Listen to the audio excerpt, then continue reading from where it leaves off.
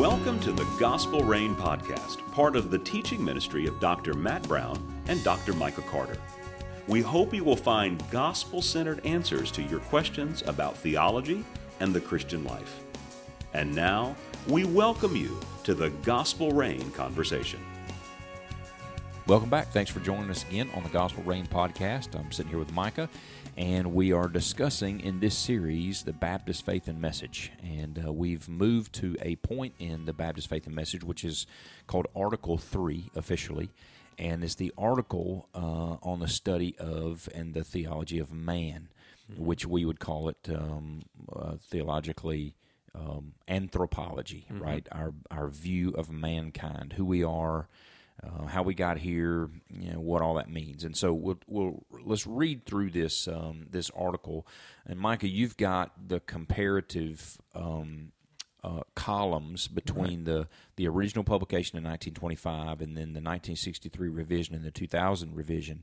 So why don't you take a shot at reading this article? It is a little lengthy, one of, I guess, the longer ones in the Baptist Faith and Message, but read the 2000, and then we'll talk through a few things about mankind, who we are, and then there's a couple things I want to draw our attention to that some changes that have been made in the 2000 that weren't in the previous ones. Okay. So read the article. So the article reads, "Man is the special creation of God, made in his own image.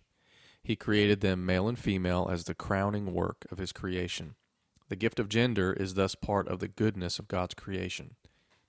In the beginning, man was innocent of sin and was endowed by his Creator with freedom of choice. By his free choice, man sinned against God and brought sin into the human race. Through the temptation of Satan, man transgressed the command of God and fell from his original innocence, whereby his posterity inherit a nature and an environment inclined toward sin. Therefore, as soon as they are capable of moral action, they become transgressors and are under condemnation. Only the grace of God can bring man into his holy fellowship and enable man to fulfill the creative purpose of God. The sacredness of human personality is evident in that God created man in his own image, and in that Christ died for man. Therefore, every person of every race possesses full dignity and is worthy of respect and Christian love." So, yeah. Okay, so let's unpack this one just a little bit, because there's some really interesting things going on here. So we start with man being made in the image of God, all right? Therefore, this is let me just say this is a very important part, I think, of the whole article. Yeah. As this establishes for us what we believe about the dignity of man. In other words, man does not have to earn dignity. Right. We have dignity inherent within us because of the fact that we've been created and created in the image of God. And this is a really big deal right now in our culture, because we still are debating this with a lost culture. Yeah. A lost culture believes that, or a lot of people do, that man or woman is given dignity because of their identity in their work or what they've accomplished or what they have or how much they have, or what gender they are, or whatever else, that you gain or earn dignity somehow. Right. But we believe as Christians, and here in this statement as Baptists, we believe we are specially created in His image, which gives us dignity in itself. Yeah. And which, interestingly enough, isn't this what our founding documents of our country even basically stated, is that they agreed with that we have dignity as being created by God. That's right. So I think that's interesting and good that we start there. But He created them male and female. Now, you have this comparative look. I want you to, we'll talk more through, we talk about His image, and there's some other important things that we talk about here too, but there's a word that comes up right here at the beginning, and it's in the third sentence, because it talks about male and female as the crowning work of His creation. Then it says, the gift of gender is thus part of the goodness of God's creation.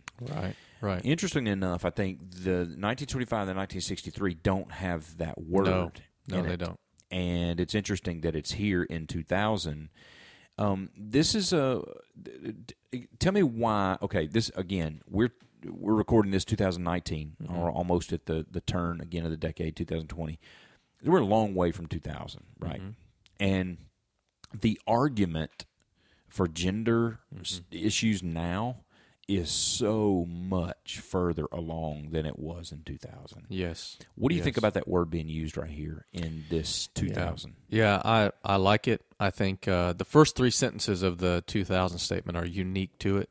The 25 and 63. This is one that you really would want to pull up the comparison on sbc.net and take a look, because the 25 is so minimal. The 63 changes almost all of it. Really? And adds a whole bunch of stuff on choice and freedom. It's very interesting. So, in our cultural context, when we're talking about gender, it's almost as if it's prophetic in a sense that now here we are 20 years later. Look at how critically important the clarification that gender is a good gift, that male and female are the crowning work of his creation. I don't know if, they could have even understood how transgenderism and so many other things would have been so significant for our day, but I think it was the right thing to do in clarifying the goodness of gender. Now, there've always been, conversations about gender roles and gender this, gender that, and we're going to talk about that, especially in the article on the Doctrine of the Church. Yeah, I think that's interesting because in 2000, and we know this because of an addition that was made in the 2000, was the issues on family and the fact that we reject homosexual relationships, homosexual marriage, those kind of things. What I think is really interesting is that we saw that happening in 2000 enough to make a statement about it. That has grown since then, but I think the guys who wrote this or revised this, I think they saw that as a really big issue coming down the road. Yeah. If you're going to accept homosexual marriage, then everything goes right. Right. I mean, because it is so anti-biblical to accept that if you do go down that road, you're going to have to accept everything else. Right. Which is not only transgenderism, but you're going to have to accept. Ultimately, the culture is going to have to, and this is maybe a topic for another day and another podcast, but you're going to have to accept everything. Bestiality. It's coming. You're going to have to accept. You're going to have to, what we would, in the past, we would normally call child abuse, sexual child abuse. You're going to have to accept those things. Incest, right? All kinds of stuff. And that's really not a slippery slope argument. I think it's very true. I mean, bestiality is already out there. Yeah. Polyamory is already out there, and it's growing in popularity. My son showed me something just the other day on Snapchat about a father and a daughter marrying one another, and he was grossed out by it. And I said, "Yeah, I mean that's incest, the Bible speaks to those things, all of those things." And I just think when you open doors to those things, you everything else goes. It has to, and so I think the guys who were revising these things back then saw that as a reality because of the issue of homosexuality, and that was coming, that was invading the church at the time. So. Anyway, I like the addition here to the gift of gender, but let me clarify what it does say, though. Not only that it's against something, but it does say the gift of gender is thus a part of the goodness of God's creation. Yeah. And so I like that because there are going to be other articles that are going to speak to the same type issue. That's right. The giftedness, and we'll talk more about that a little bit later, between men and women and all this kind of thing. Gender is a good thing. God created us that way. He designed us a certain way, and what I think ought to be elementary, we ought to be able to see that, right? We ought to be able to recognize that, and I think we do. But anyway, they included this in the article. Well, and you were talking about the dignity of humanity as the image of God. At the end of this statement, the end of the article, there is the inclusion of the phrase "every person of every race has full dignity." The term "full" is added as well to clarify. There's been a lot said about the origins of the Southern Baptist Convention and slavery and those kinds of things, and rightly so. And I think it's interesting that in 1995, the Southern Baptist Convention passed a resolution on racial reconciliation, and in Atlanta, Georgia, at the convention that year. And so, in my thinking, the inclusion here in the 2000 statement is probably reflective of, listen, we want to clarify when we say every person, we mean every person of every race has full dignity. And I like that. I think it's relevant for today, and you and I both love being precise and clear, and I think it adds that. So let me ask you this, just your opinion. How far do you think we've come since, 95, that resolution was made, and so we thought it was more important than just having it in a resolution and putting it in an article. Right. This is what we believe.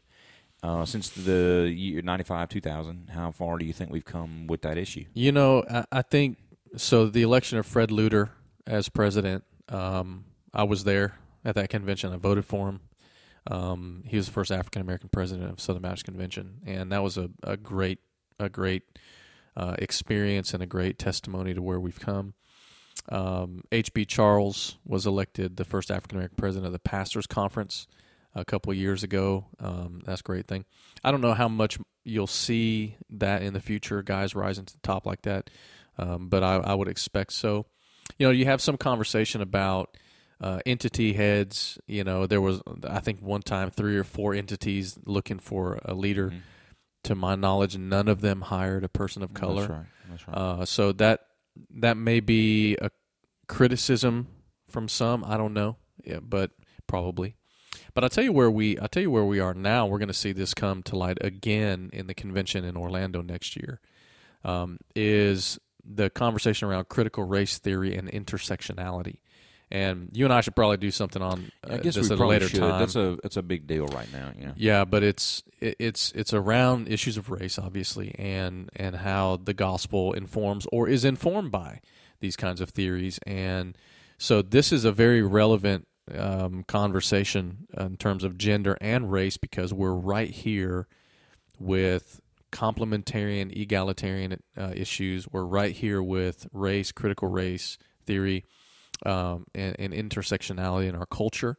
And so, I think they did a great job inserting this, and that we can lean on this.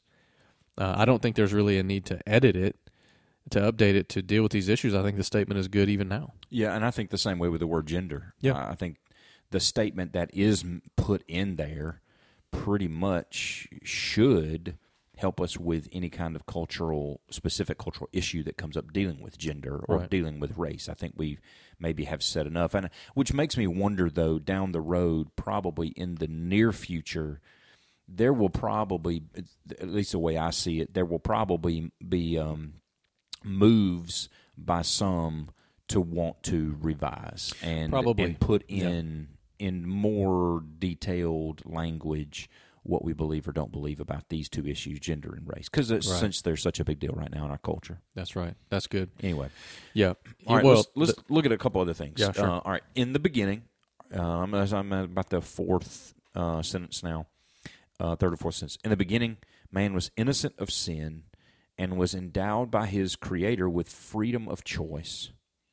By his free choice, man sinned against God and brought sin into the human race. Now, it goes on from there to talk about, to flow from his free choice to sin. Mm-hmm. It flows from that through the temptation of Satan. Man transgressed the command of God and fell from his original innocence. Now, there's a word there used, innocence, that I think has been changed from which one? Holiness, from the 25. Okay, so the 25 said holiness, and 63 kept holiness and righteousness. No, 63 changed it to innocence. Okay, so it was changed then. Now what you just read is a reference to Adam and Eve. That's right. Because it's gonna shift a little bit to posterity, but what you read is with reference to Adam and Eve. Yeah. So in reference to Adam and Eve, what I want to ask you about is this word innocence, as opposed to holiness and righteousness in Adam and Eve. Mm-hmm.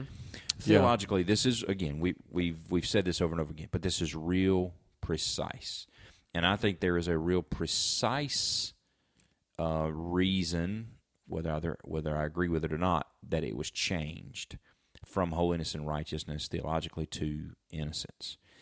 What do you think the difference is there, and what do you think the purpose was in communicating it that way? Innocence as opposed to holiness. Yeah, that's a great question. Well, created in the image of God, without sin, without the introduction of sin, would have been a reflection of his glory and his holiness, and disposition of righteousness. But the temptation, it does say the temptation of Satan brought into question, these kinds of things. And innocent seems to me to really soften all of it. I don't know. It seems like it's kind of a blank slate and could go either way, and by his free choice, he chose to go the other way. But I don't know, man. I think, because the rest of the statement we're going to talk about in just a minute kind of builds on that term of innocence. What are you thinking about that? I don't know exactly what I think. I think maybe it was an attempt to get, again, a little bit more precise in biblical language. Would it have been fair to use the word holy in talking about Adam? That's not a word that has popped up in Genesis yet. Right. We don't even know, or we don't have the word. I don't believe in. I just have been reading this again lately in Genesis. That word is never even used of God yet in the book of Genesis. Yeah, up to that point. So that's fair. But innocence maybe is not either. Mm-hmm. But holiness may be a term that's more reflective of God's character and reflected in the law, obedience to law. Yeah. That's and well said. And so that Adam is not yet that far into the Old Testament. That's the only thing I can say. I'm splitting hairs, but I think you're onto something. Maybe I think that's why. I don't know. So I like maybe the term innocence as far as where we stand in the Old Testament by the time we're talking about Adam and Eve in the first 3 chapters of Genesis. But I don't know. I think the word, at least in my mind, the word seems to be a little softer. Yeah, I agree. So I don't know. Yeah. But anyway, so we're talking about Adam and Eve and so again, how they fall. But it's interesting, and that we don't have to say much about this. I just think it is interesting that within it, that one sentence ends with the freedom of choice, and the next sentence begins with freedom of choice, and that's repeated there a couple of times, which I think again that's probably intentional. Yeah. And again, we talked. Yeah. Well, let me say something about that. The 25 statement has 0 about free choice. All of the language of free choice was inserted in the 63. All of it. Yeah, that's interesting. The only time you hear about free agency of man is in the doctrine of election statement, Article 5 by the 25. It does say it's in conjunction with the free agency of man. But nothing here in terms of image of God issues. The 25 didn't say anything about that. 63 inserted it, 2000 kept it. Interesting. So, and again, that probably, and we talked about this in meeting time before the podcast, is that may be well reflected in the committee. Yeah, right, for sure. For sure. Possibly. Yeah, and we'll just say this. I think this statement in particular, and probably the BF&M overall, is weighted toward a non-reformed position. I think that's fair. I think if you are a reformed leaning Baptist, Calvinistic Baptist, I hate to even use that term, you're probably going to struggle with this statement right here in man for a number of reasons. I think it's right. I think they were free. I think they were innocent. They did sin at the temptation and fell from that kind of innocence. Now, where it goes from there, I think inserts some difficulties that we probably need to talk about. Like those statements, I have no real issue with in terms of Adam and Eve. Right. But I think the capital is pushed from Adam and Eve into his posterity. Yeah, I agree, and I think that's where the statements are heading now. Fell from his original innocence, whereby his posterity inherit a nature and an environment, and then here's a word again, inclined towards sin. Yeah. Is that word used in the other? No. Okay. No. Not what it says in 25 is whereby his posterity inherit a nature corrupt and in bondage to sin. Okay, yeah, we read that one before in the meeting before, Yeah. and that's one of the words that I'm interested in. Yeah. In the change there, that's a really, really. I'm talking interesting about change. you have flip-flopped doctrinally. Because when Yeah. you go from bondage to you're merely inclined by your environment and nature, the plot thickens. It does. It does. And I'm not so sure. Okay, let me say it this way. I think theologically you can make the same argument from both words. Okay? Right. Okay, I think if you're more of a Reformed believer, I think inclined is not a bad word. I think you can make the same argument, a Reformed argument from the word inclined. Okay? Mm-hmm. But when it comes to maybe the other side of that argument, I don't know that you can make the same argument on the other side with both words. Bondage. Yeah, bondage and corruption. I don't know. And so Because it says inherit a corrupt nature. yeah, Here it just says inherits a nature and an environment inclined towards sin. yeah, It removes quite a bit. And, because what is found in the 25 is a statement that as soon as they are capable of moral action become actual transgressors. That is retained in the 63 and in the 2000, but the flow of that thought follows the bondage and the corrupt nature in the 25, but it precedes moral accountability and condemnation in the 63 and 25. yeah. Yeah, I don't know. I think that's interesting. Now I do think that the word environment has been added here. Right. It was that in the 63? Yep, added in the 63. Okay. I think that's a good change because I think, or a good addition because I think that shows that not only was man affected by sin, but so was his environment. That's right, exactly. Right. Yep. The whole world now is reeling because of sin, Yes. not just man. So Yes. that's a good addition. But it says, therefore, as soon as they are capable of moral action. Now, you made reference to this earlier in sort of a pre-production meeting, which I thought was a really good point, and I want you to speak to that for just a second. We don't have a lot of time here, but as soon as they're capable of moral action, they become transgressors. Now, it already has said, let me clarify, that Adam's posterity inherit a nature and environment inclined towards sin. Okay? Therefore, as soon as they're capable, they become transgressors. So it's speaking of active sin, active transgression, meaning I'm responsible for my own sin because I'm a sinner. I sin. But the issue of original sin with this word inclined is not as easily argued for here or seen here. But so you move into this issue of as soon as they're capable of moral action. So well, it's interesting. We use the terminology we're sinners by nature and by choice. Mm-hmm. The emphasis of the 25 is you're a sinner by nature. You're corrupt and under condemnation. Mm-hmm. The emphasis on the 63 and 2000 is you're a sinner by choice. Mm-hmm.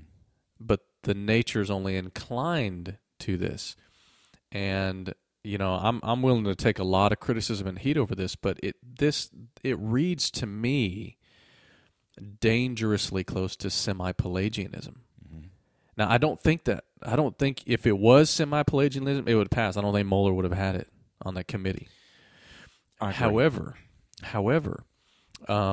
you'll notice that the phrase "are under condemnation" preceded the moral action and transgression in the 25, but it follows the others in 63 and 2000. So, man, I don't know. And by the way, that I think that language and the shift of are under condemnation after they're capable of moral action and become transgressors has led to a very popular belief in Southern Baptist life on the age of accountability. Until you reach this age of accountability, you're basically innocent. And isn't it interesting that the term innocence was inserted in the 63 and retained in the 2000, which is why I think people conclude that you're innocent until you sin. Yeah. Which is semi-Pelagianism. That's right. That is. And that's sort of the definition of semi-Pelagianism. And we're using a theological term there, semi-Pelagianism, and that's a term that we use in church history. Pelagius is a guy that, I won't get into all that, but he basically believed that a person really does not inherit original sin. Right. He, can be a sinner on his own, following the bad example of Adam, but really Adam didn't corrupt him or ruin man. Basically, Adam just gave us a really bad example to follow.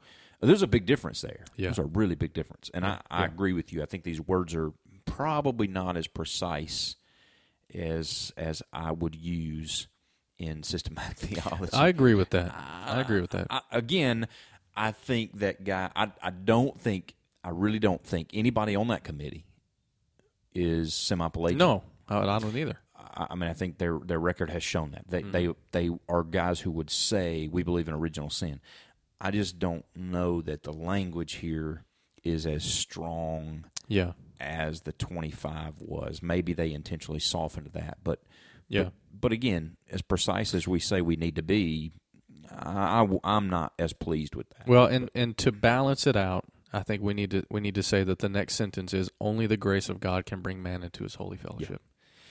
So it's not really trying to produce a picture that man can save himself, that man is innocent until proven guilty. What I think it's trying to account for is infants and children in many ways. When you think about this, and those who are mentally incapacitated in a variety of different ways, that's.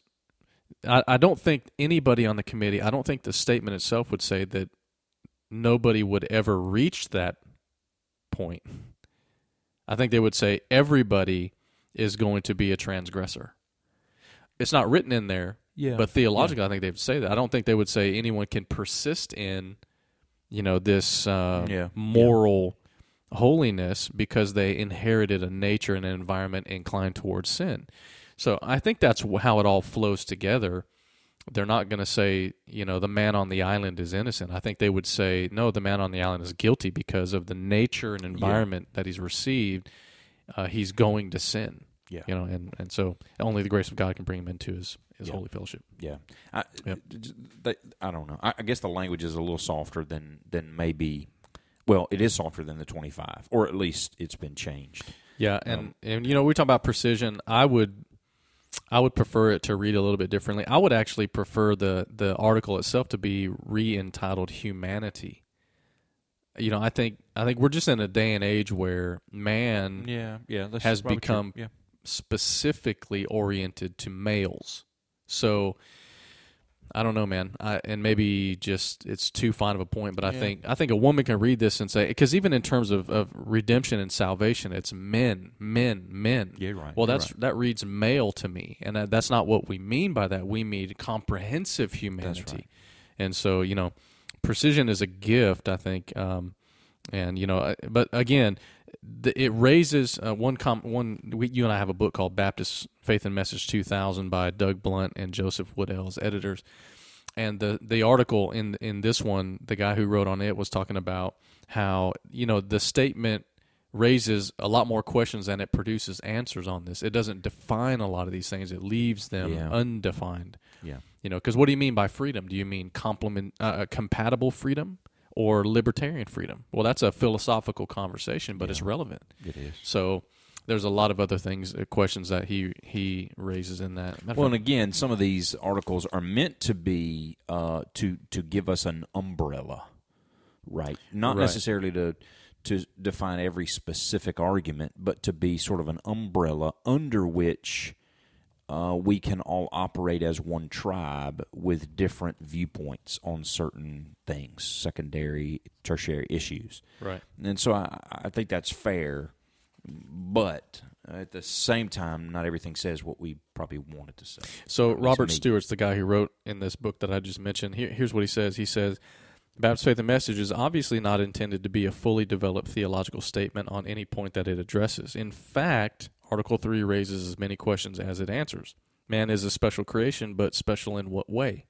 Man is made in the image of God, but what does that mean? Man is given free choice, but what sort of free choice? Man inherits a nature and an environment inclined towards sin, but what does that mean? How inclined towards sin is man?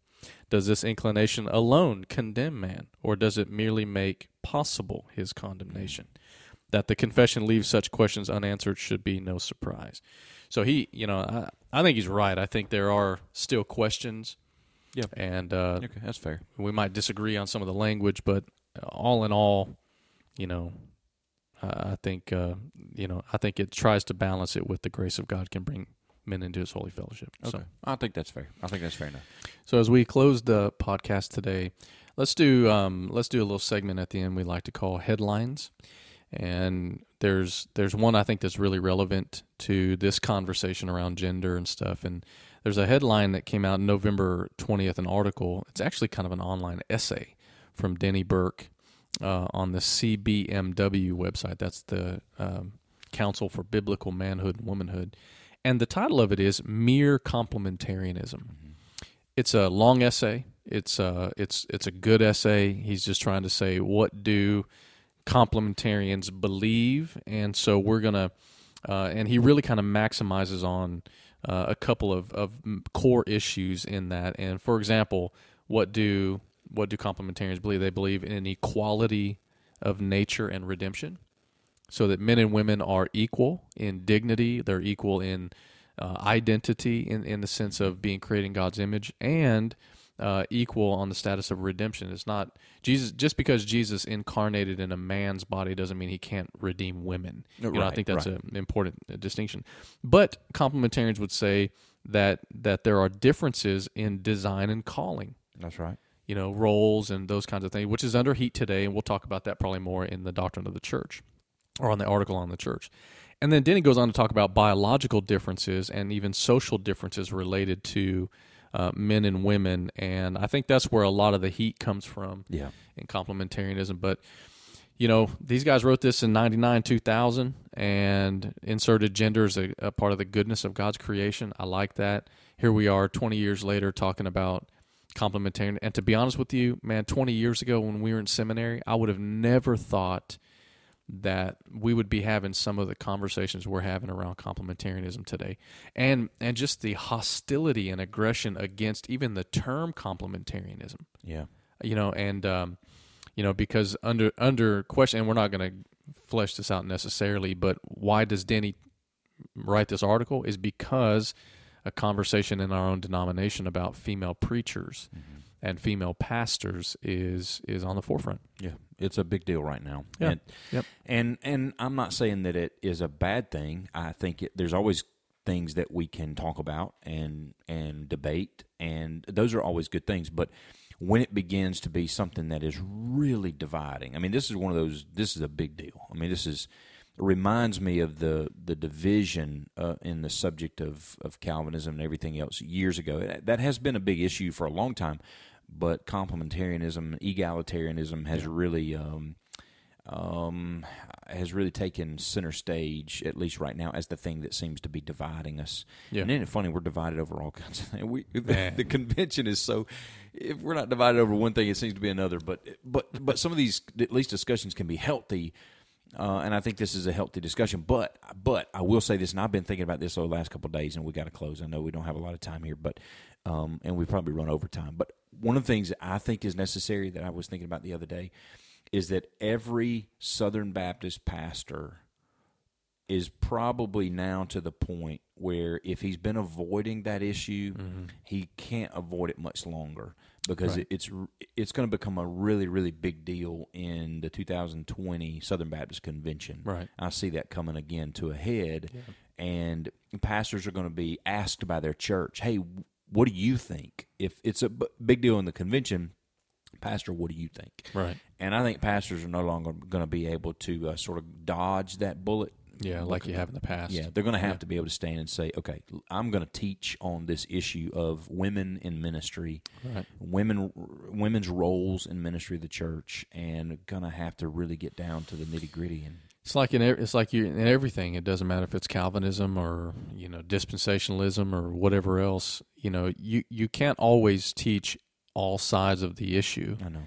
And in this particular issue, when you're talking about complementarianism, you may disagree that a woman should preach or pastor, but that doesn't follow that you don't think men and women are equal in the image of God. That's right. And I think that's where a lot of the confusion is today. I agree. You have to try to find a way to affirm those kinds of truths and yet stand on the Scripture where you and I would argue that, as the Baptist Faith and Message does here in an article or so, that the office of pastor is reserved for men is qualified by Scripture. Yeah. So more to come on that for sure. We want to thank you so much for taking time to listen to our podcast. We really do enjoy getting together and talking through these matters, especially as it relates to the Baptist Faith and Message.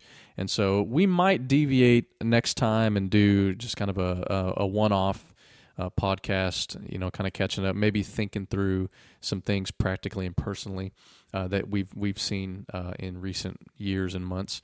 And so we might do that. We might jump back into the Baptist Faith and Message, but we want to thank you for your support. And again, jump on Facebook, jump on the website, and if there's a topic or an issue that you're kind of interested in, would like us to flesh out a little bit more, let us know.